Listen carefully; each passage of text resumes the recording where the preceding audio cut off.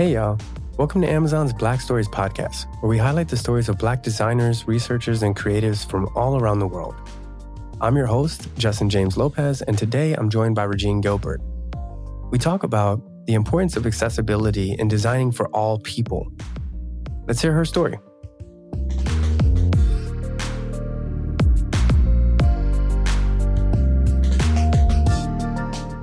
Reginé, thanks for joining me here on the Black Stories podcast. Let's talk about what you do at this point in time. Like, who are you today, right? I know that you're doing a mix of working with NYU and, a number of consulting things outside with your design research. Do you consider yourself a designer, a researcher, an amalgam of a number of things? Like, tell us that story. Yeah, I'm both. I am a designer and a researcher. I mean, this summer I have been working on a couple of projects. One is related to virtual reality design patterns, and then the other is working with Arisa Labs, who has received a NASA grant. And my students last semester and my students this summer are working on that. So I'm doing both. Yeah. I'm going to be doing, setting up user interviews and creating survey questions this week. And in a couple of weeks, I'll be doing the designs. So it's been quite the journey because when I first started in UX, it was very much about the wireframes and getting those out. And then for a few of my freelance, like when I first started in UX, I was doing freelance work and I was doing both. I was doing research and the design. So I feel like I do both. Was that always the case? Like, did you always see yourself as kind of doing both of these things, or is it really just out of necessity based on the projects that you're working on? I think it's been out of necessity, but I enjoy the research piece because it helps you, like, in my opinion, it helps the designer understand. Like, if you're just designing, you may not know why you're making that decision or why you're designing things that way. And when you have that research piece, you're getting the why a lot of times. Yeah. So let's take a step into this time machine and rewind time a bit, right? How did you decide that this is the path that you wanted to get on when it comes to being in the design world, right? Was this something that was always there? Is it something that kind of sparked later? Where's the origin point? From when I was young, I wanted to be a designer. Specifically, I wanted to be a fashion designer. So if we go back in time to 2005, I was in a position where I just finished up my MBA. I had just broken up with someone. And I was like, what am I going to do with my life? I'm going to apply to fashion design school because that's what I always wanted to do. And so I applied to Parsons and I got in. And I didn't know what that meant. I sold my car. I sold my stuff. I moved from Las Vegas to New York. I had no idea what I was in store for. Going to Parsons was very difficult. It was one of the hardest school experiences I have ever had, in part because I didn't know what I was doing, but also I really wanted to be a fashion designer. That was my dream. And so I did a year, and then I got a very cool internship at Victoria's Secret in their marketing team working in the swimwear department. And that I did for 5 months. And then I went on to get into design. And I was a technical fashion designer for 2 years with the Jones Group, Jones New York. They owned Nine West and Easy Spirit at the time, Barney's. And so it was really cool to work as a technical fashion designer. Technical fashion designers focus on the fit of a garment. So specifically, I worked on the wovens team. So any sort of button-down shirts that you have, most people wear t-shirts. That's considered a knit. Anything kind of with a lot of stretch in it. And so for 2 years, I was in fashion design as a technical fashion designer. And then I transferred into the IT department where I became an IT trainer and I kind of left design. I always had an interest in like the digital side of things. I worked in software development and supply chain for a lot of years. And it was in 2013, 2014 that I started taking classes. I took my very first class, which was like building a website in 3 weekends, right? So I learned some HTML and CSS and JavaScript. And I knew that I was working as a PM and I wasn't really feeling it. And I said, I want to do something different. So I tried different classes through NYU, through General Assembly, and I decided I was going to take the part-time UX course at General Assembly. So I was working as a PM during the day. I was going to school at night. I took a 12-week course, and that course changed my life. Yeah. And that's kind of what sparked the career trend that you've been on ever since. Yeah. 2013. Balancing so many things. What was life like in that space where you're going, basically you're going around the clock, right? You always have something to think about and you're switching brains almost, right? You're doing your PM work and then you're going and saying, hey, but this is what I really want to do. Did those two worlds ever like clash during that process? No, they felt separate. My day job was in supply chain. So I was dealing with warehouses. I was dealing with internal business stakeholders. And it was just a lot of reports that I was dealing with. And then, it was an internal software, right, that I was working with. And it wasn't an outward facing website. So when I took the class, they're like, oh, design a website. I'm like, what does that mean? And go interview people, and I decided to work on something that was e-commerce related because I wasn't working in the fashion world. So it's like, oh, I'll make this e-commerce, whatever website. So that's why they were different. Before I was a PM, I was a business analyst. And I would say there's a lot of overlap with business analyst work and UX work. Okay. Yeah. So you found a way to make it make sense, right? Yeah. I think a lot of that, the human mind is really interesting to me when it, and we've talked about this before, right? With the work that I do.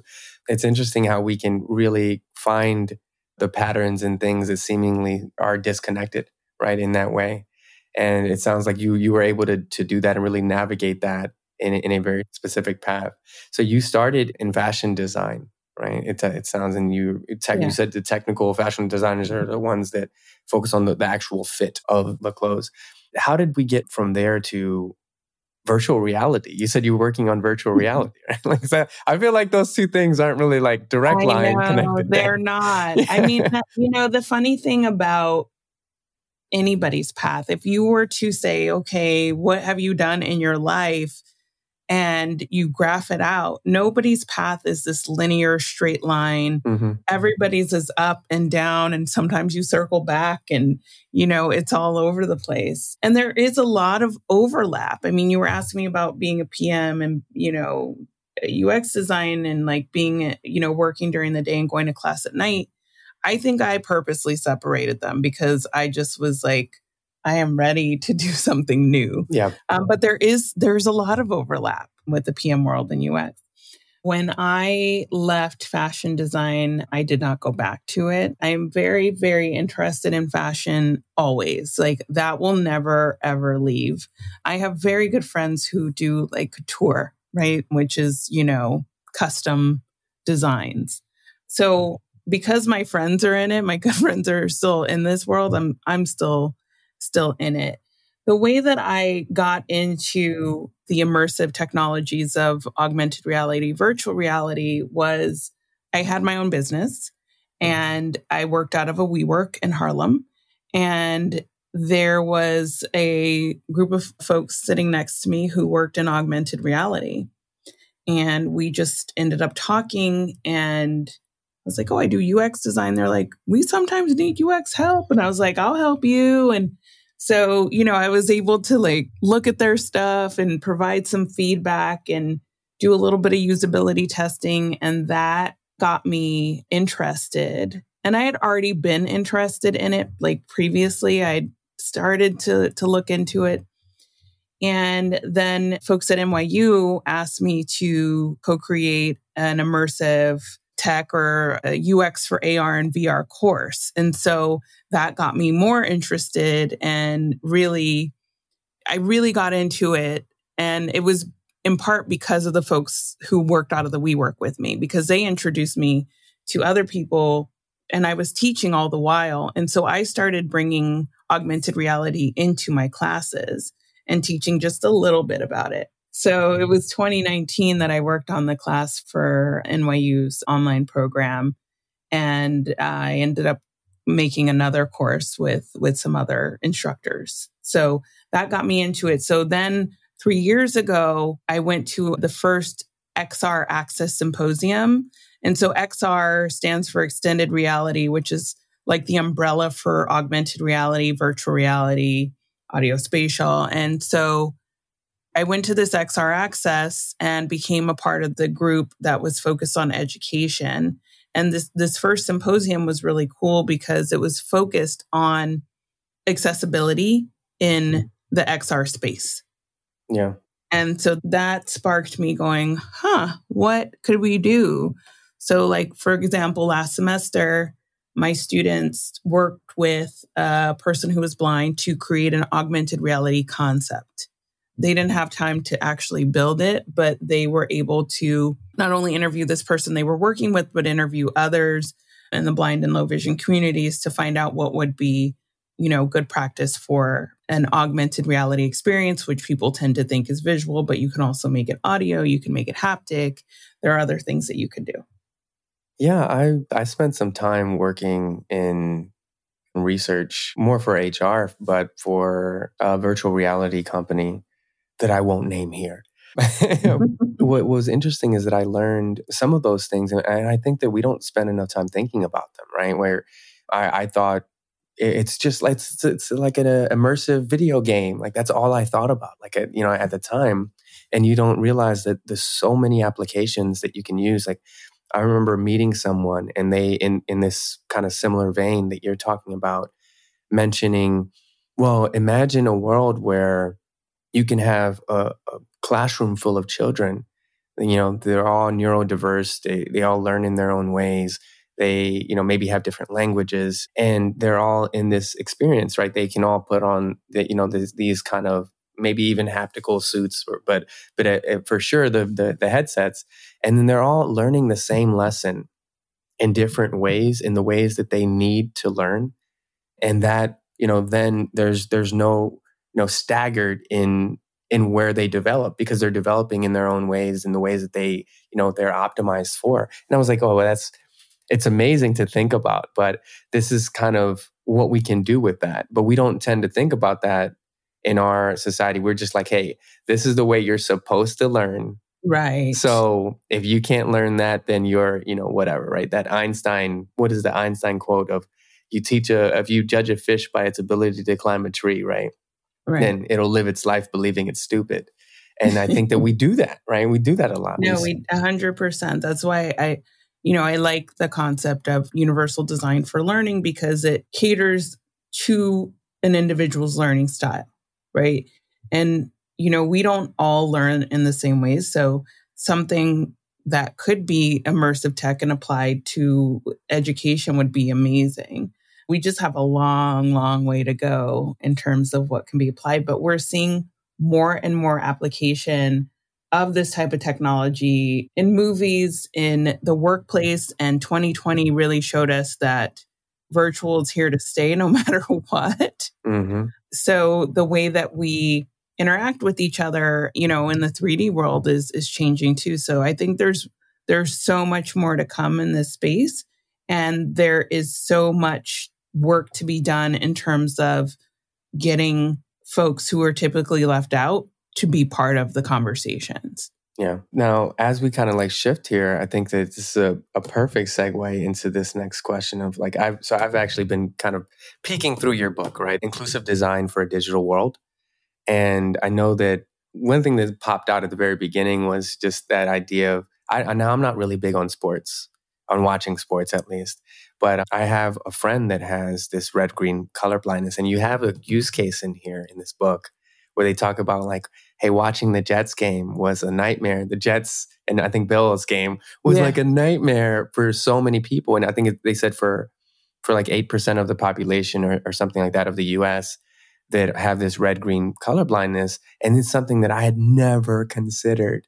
So when you think about inclusive design and accessibility, first question, at this point in time, do you think the right amount of emphasis is put on this as we design our products and services broadly? My answer is no. I think that we have a lot of work to do.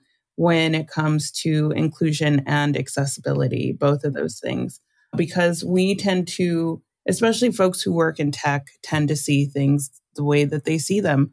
And there's a lot of assumption made about people's lifestyles, right? And what people actually have access to. What I can say is I'm so thrilled to see more folks talking about accessibility and talking about inclusion. But then a lot of folks still don't know what does inclusion mean. Kat Holmes, who wrote the book Mismatched Design, says we don't know what inclusion is, but we know what exclusion is. What I think about for inclusion is really, gender, socioeconomic background, the fact that when this pandemic hit, so many students fell behind because they don't have internet at home. Mm-hmm. Or their only way to access things was through their parents' phone, which, the parents aren't necessarily, they're at work, they're not giving up their, there are other things going on. So I think that we have some ways to go when it comes to inclusion. I think there is a lack of understanding in general about people's access to things when the people who are making the things always have access. I don't expect anyone to have like all of the answers here, but what's the first step for these organizations, or say like organizations like Amazon with like so much resources when it comes to either just education around this space or implementation in this space? Like, what do you think is the gap area that could at least immediately be filled here? I think that hiring folks with disabilities, I think that talking to people that you don't normally talk to is one first step, because there's a saying, nothing about us without us. And so if you are an organization that is wanting to promote inclusion and accessibility, then practice what you preach and bring people in who are different than who you may have had there in the past. Yeah, there's that idea that people hire people like them. Yeah. And you kind of have to break that cycle almost, right? Yeah. I mean, for years, I've told my students, people hire in their likeness, because this is what I was told. People hire in their likeness. And, all the time people get told they're not a cultural fit, whatever that means. I have suspicions of what that means, but I don't know. So there is this, and this is more of a societal issue than a tech issue, is that being an individual and being different is not as acceptable as people who are going with what is considered normal, and I put that in air quotes, whatever that means. So it's tough because it goes beyond the tech industry. It is a societal issue, right? That this sameness and everybody being the same and people hiring, saying things like people hire in their likeness. People need to, yes, hire people that look like the rest of the people who are out in society, the people who are actually using the products. I was speaking to a professor at Villanova University out on the East Coast, and we were having this discussion, and he brought up this concept that I thought was really interesting. He said diversity and inclusion, a lot of people get the diversity right, but not the inclusion. And he said even when you consider the fact that having a color palette in a room that all think the exact same thing, that's really not diversity in the way we want, as far as like really diversifying the perspectives, the rich nature that people bring to the table, because all you're doing is just creating groupthink in a different form. And I thought that was interesting because it is a blocker, right? You're still, in a very real way, you're making safe bets and hiring people like you while still kind of like checking these boxes off to help yourself out in certain ways from an organizational standpoint. So accessibility here. And then you said this idea of like not really understanding what inclusion is at these corporations. I think that that's the piece that I want to jump into here. This idea of creating inclusive cultures, right? Mm-hmm. As a design problem, how do you design an organization that is inclusive when maybe the organization really, not even maybe, right? Like these organizations, most of their core tenets when they were founded weren't founded on that principle. Yeah, I think that, one of the things that happens with businesses is pivoting. Yeah. And pivoting from what you know And if folks really want to be able to grow their business and scale to a larger audience, then you have to be more inclusive, right? Because then more people are going to buy your stuff. More people are going to participate in whatever service you might be offering, if you are offering it to a wider audience than your narrow one. So, I mean, I can't answer what specifically, I will say this, there isn't a one size fits all answer. Yeah. And the way that change happens, and we've all seen it, is that it happens slowly. Yeah. And, I've had former students say, oh, I'm trying to get people to do accessibility and they don't care. Like they won't even do alt text. They don't do anything. And I'm getting super frustrated. And I've had people on the verge of tears because I get the pleasure of teaching students about accessibility and inclusion. And they're so happy when they're like, oh, I learned something new. And then they get a job where nobody cares. And I've had to tell them, for your psychological safety in the workplace, you have to do what's best for you. Even if you believe of pushing, you could push yourself right over. And your number one priority is yourself and taking care of your mental health in the workplace. So if they're not listening, maybe that's not the place to be, right? And in the meantime, you need to support yourself and feed yourself and maybe your children and whatnot, right? So you do what you can until you can move on.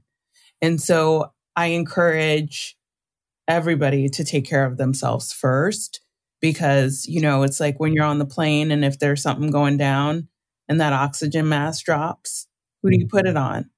You put it on yourself. And so in this process of fighting for what I believe is an ethical issue of inclusion and accessibility, you also need to know when to stop and take a break and step back. Because I think the number one thing that people can do is take care of themselves, because then it radiates out to the world. You be the change you want to see in the world and take care of yourself first. People may say that's selfish. Be selfish, because no one else is going to take care of you. You have to take care of yourself. And that's in all aspects of your life. And I am someone who I will fight for accessibility my whole life. But I also know that there are times where I need a break. Yeah, which is fair, right? I think that's a fair ask. You mentioned teaching a number of times, right? So you're currently a professor at NYU, is that correct? So I'm assuming, like, I look at life as like we all have these like buckets, right? And you kind of fill the buckets throughout your life and make sure your core buckets are filled. Is teaching a part of your core? Like, where does that fit in your bigger picture? Is that always something that needs to be a bucket that's filled for you? Yeah, I mean, I started teaching early in my career. I mean, I think I started teaching a year after I finished my program. And so I started teaching at General Assembly initially, and then I became an adjunct at NYU, and then I became a full-time faculty member at NYU, which is where I am now in the Integrated Design and Media program in the Tandon School of Engineering. I enjoy teaching immensely. It gives me such joy to see when students get it.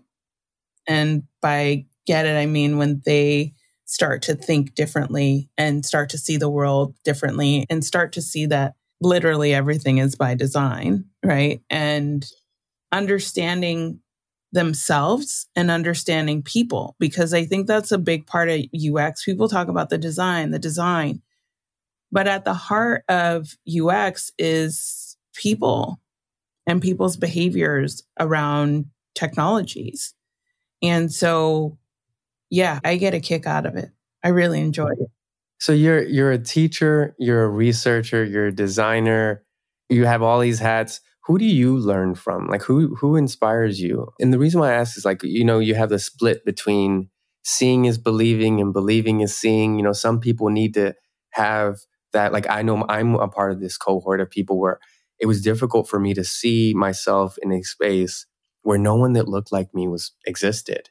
Yeah. And a lot of that is for what we're doing here with the Black Stories podcast, is kind of giving that cohort of people that assistance they might need in highlighting the stories of people that look like them, come from their backgrounds in these spaces that they want to be in, or spaces that they never considered being in, to be honest, as an option. But I know that's what it is for me. What cohort of people do you sit in, and where do you get that inspiration from? So I primarily get my inspiration from my students because they see things and see the world so differently than I do. And this is all the students, older and younger, because if you're making a choice to go to school, you are seeing the world different. And then I would say Maurice Cherry is a huge individual in my life. Like, he's a friend, but he's also, what he has done with his podcast Revision Path has exposed me to people I never would have been exposed to otherwise. So Maurice's podcast Revision Path showcases Black creatives from all over the world. So I get inspired by listening to those stories. And Twitter is my jam. Like, I get so much from folks on Twitter, and have been able to meet and have conversations with so many people through that platform. So those are my three, my students, Maurice, and Twitter. And Twitter. I love that. I love the big three there. So last question here is, what's next? What's next for you? Oh, wow. So, I mean, for me in the immediate is working on this really cool project with Arissa Labs. Arissa Labs was awarded a grant from NASA to make Eclipse accessible for folks in the blind and low vision communities. It's a citizen science project for soundscape. So citizen scientists will receive little recorders, and they'll do recordings during the eclipse. Those recordings will be uploaded to a website. And so if someone is blind or low vision, they may not be able to see the eclipse, but they could hear the sounds of the eclipse. And so my students have been doing research this past semester on best practices for websites and for the blind and low vision communities. And then this summer, my grad assistant and I have been working on further research and talking to folks, and those preliminary designs will be laid out. So that's what's like immediate. In addition to that, I've been working with a group called Veil on examining design patterns in virtual reality. And I have another grad assistant who has been looking specifically at inclusion and accessibility with the Quest 2 and specific titles. And so that's been fun working with him on that. And we are in the process of maybe creating a game. I'm not sure. Okay. Well, we're working a game concept. So there's that. And then I am working on a second book with Doug Northcook out of Chatham University. He and I met when I did a really cool design residency at Falling Water Frank Lloyd Wright Home. And this design residency was 5 days offline. I was with 9 other people. And it was when you get offline and you could think about creating experiences with whatever is given to you, you become very, very creative. Yeah. So I met Doug there, and we decided to come up with a book that was related to the human side of spatial computing. So spatial computing, for those who may not be familiar, it is virtual reality and augmented reality, and artificial intelligence is considered under the umbrella of spatial computing. But our book is focused more on the human side of things. And so we are in the process of writing that now. So that'll be my next thing, is finishing that book, hopefully in the next year. Yeah, just all the things. Just do all of the things. I love it, man. I love this energy. Well, thank you again. But before we break off here, I wanted to make sure that we, for all the listeners that want to get in contact with you, maybe work with you or find out more about the book that's coming out or the current resources that you have, how would they connect with you? I am pretty active on Twitter. Of course. I might be obsessed. So I'm at REG_INEE. And you can go to my website, reginegilbert.com. If you're looking to reach out, my email is there. So that would probably be the best way. Perfect. And all of that, for our listeners, all of that information will also be on the website, amazon.design. And Regine, thanks again for talking to us today. Yeah, thank you.